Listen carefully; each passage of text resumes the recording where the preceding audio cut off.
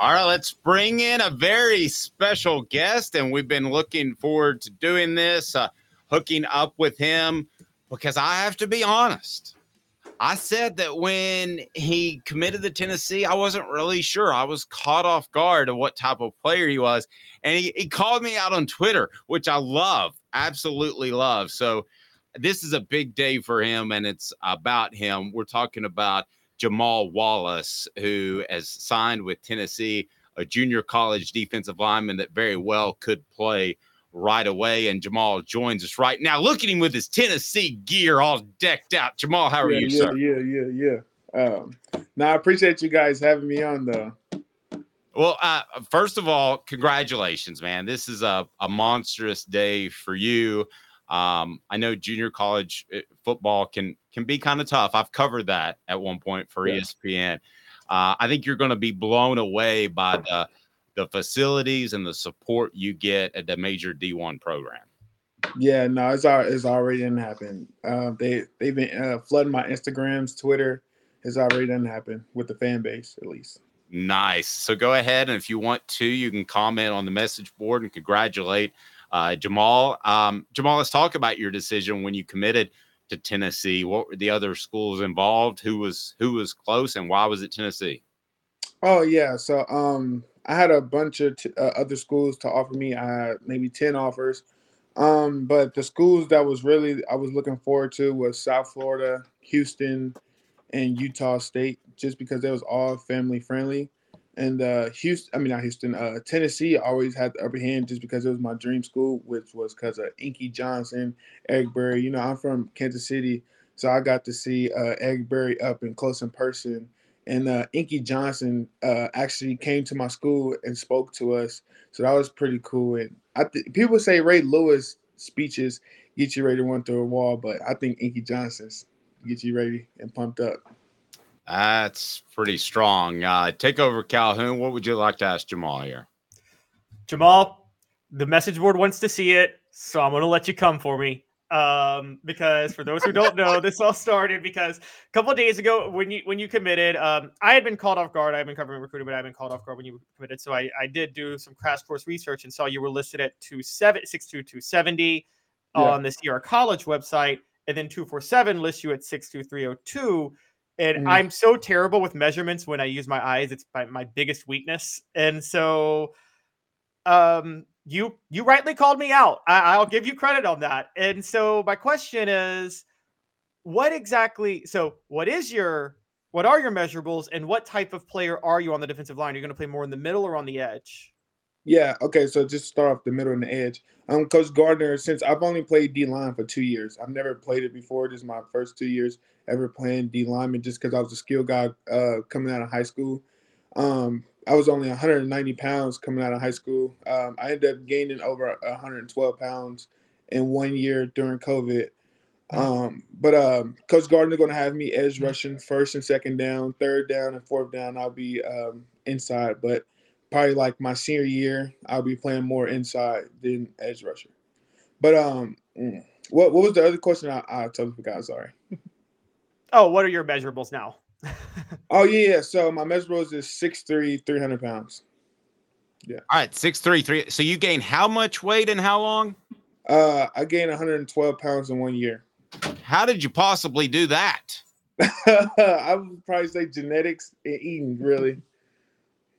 Well, genetics will certainly help. So talk about where did you come in at one point to what position did you start playing football, and then talk about how you slowly moved towards the line of scrimmage. Okay, yeah. So I started off in high school playing receiver, corner, and safety.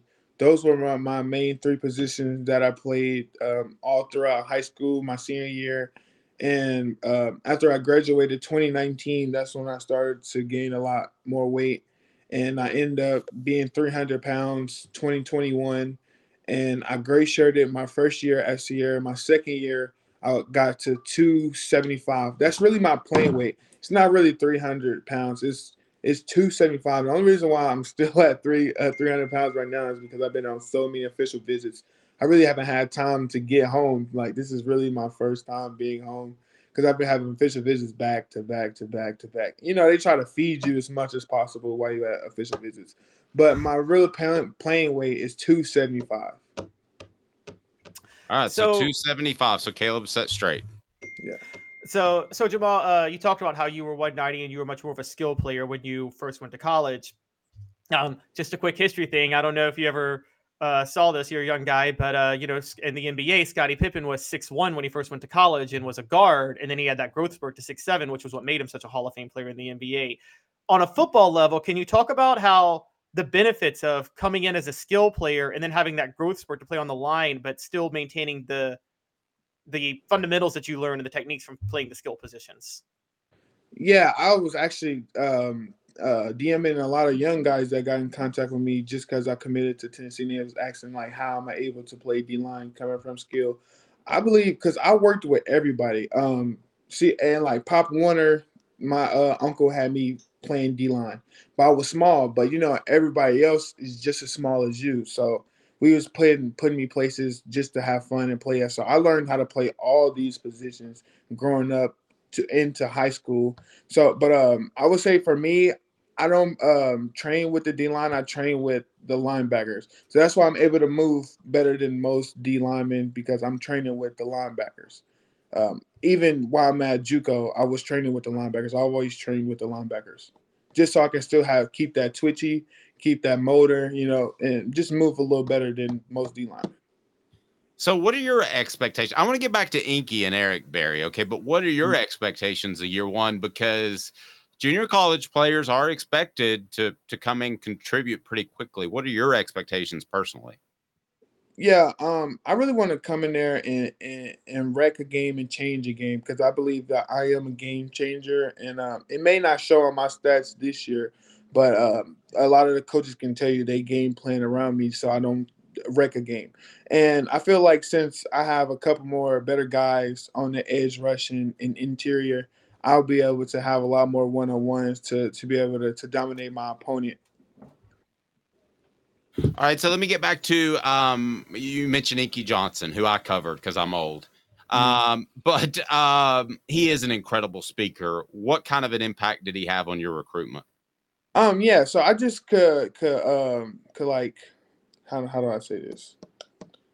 Could like, me and him, we came from the same background. We had some of the same similarities when coming up. Yeah, he had a rough childhood. I had a rough childhood. So we could just like compare to each other, you know. So it was like really good for me to for him to have that situation and for me to look up to him. Let me ask you the same question about, you mentioned Eric Berry, who that is my all-time favorite ball that I covered, and I go back to 98, Jamal. I'm really old. But that is that is my all-time favorite ball I covered. So you're from the you saw him play at Kansas City. What are your impressions of Eric Berry? He's a strong dude coming back from that cancer. You know, a lot of people counted him out. I counted him out. I didn't think somebody can come back from cancer and still be able to play and be a dominant player at that. So that's pretty amazing and inspiring, just to know that you can get through anything and still play what you feel like you can play.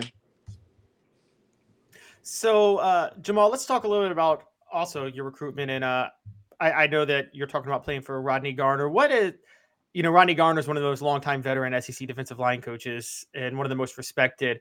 How did he connect? How did you connect with him when on the recruiting trail? Yeah, so he's like a little OG. He don't really know much about the social media world. He don't really know much. And then when he came out to just watch me play football, he actually stayed in the stands, so he don't have to talk to nobody else. He came to see one person, and that was me. So that was pretty dope. You know, a lot of coaches, like when they come see somebody, they want to talk to other players. They want to meet all the coaches on the other side. But now Coach Gardner, he stayed with my parents and stayed watching me. So that was pretty dope. Last thing I got for you, then Caleb, if you want to jump in, feel free. Rodney Garner is, I think, one of the most respected and best defensive line coaches in the nation. How big of a factor was that in your decision? Because I know you're thinking about the NFL, and you should be. Yeah. So that was a big part of my decision because so many people were telling me so much about him. It's like I've only played D-line for 2 years, and one of the best D-line coaches feel like I can be a dominant player in the SEC or into the next level. I would love to play for that guy. So Jamal, you are going to from a talent perspective at Tennessee, edge rusher is one of the most loaded rooms that they have. Mm-hmm. And so you're gonna have a lot of competition next year. How much are you embracing that? No. I'm not worried about any competition. I've been competing my whole life. I'm willing to put in the work.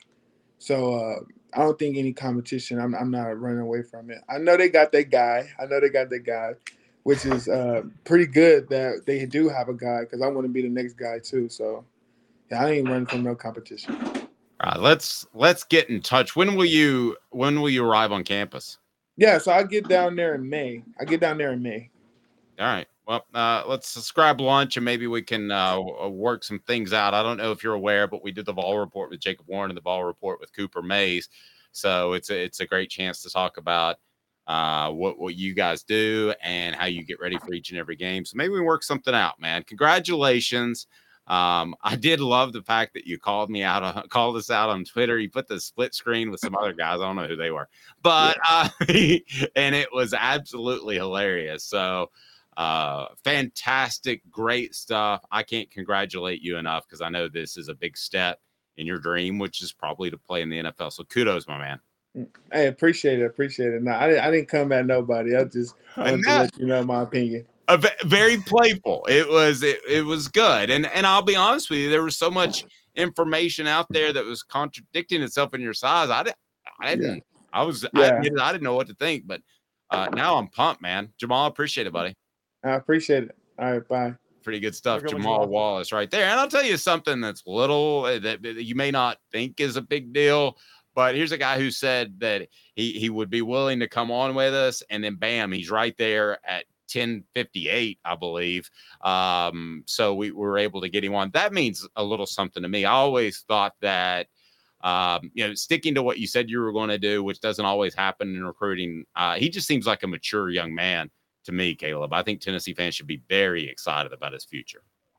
I agree. And the last question I'd ask is what stands out to me when you look at recruits, the ones who don't run from competition matter the most. I mean, how many times, Dave, have you seen in the quarterback room, the best quarterbacks Tennessee's ever had are the ones who committed, even though there was already another quarterback on the roster, right? I mean, Peyton Manning committed, even though Todd Helton, Brandon Stewart, and Jerry Colquitt were there, and Brandon Stewart was a freshman. If Peyton Manning was waiting to see whether or not Brandon Stewart was committed and then he would have been the right guy. You need the guys who want the competition, who aren't afraid to try to win the job.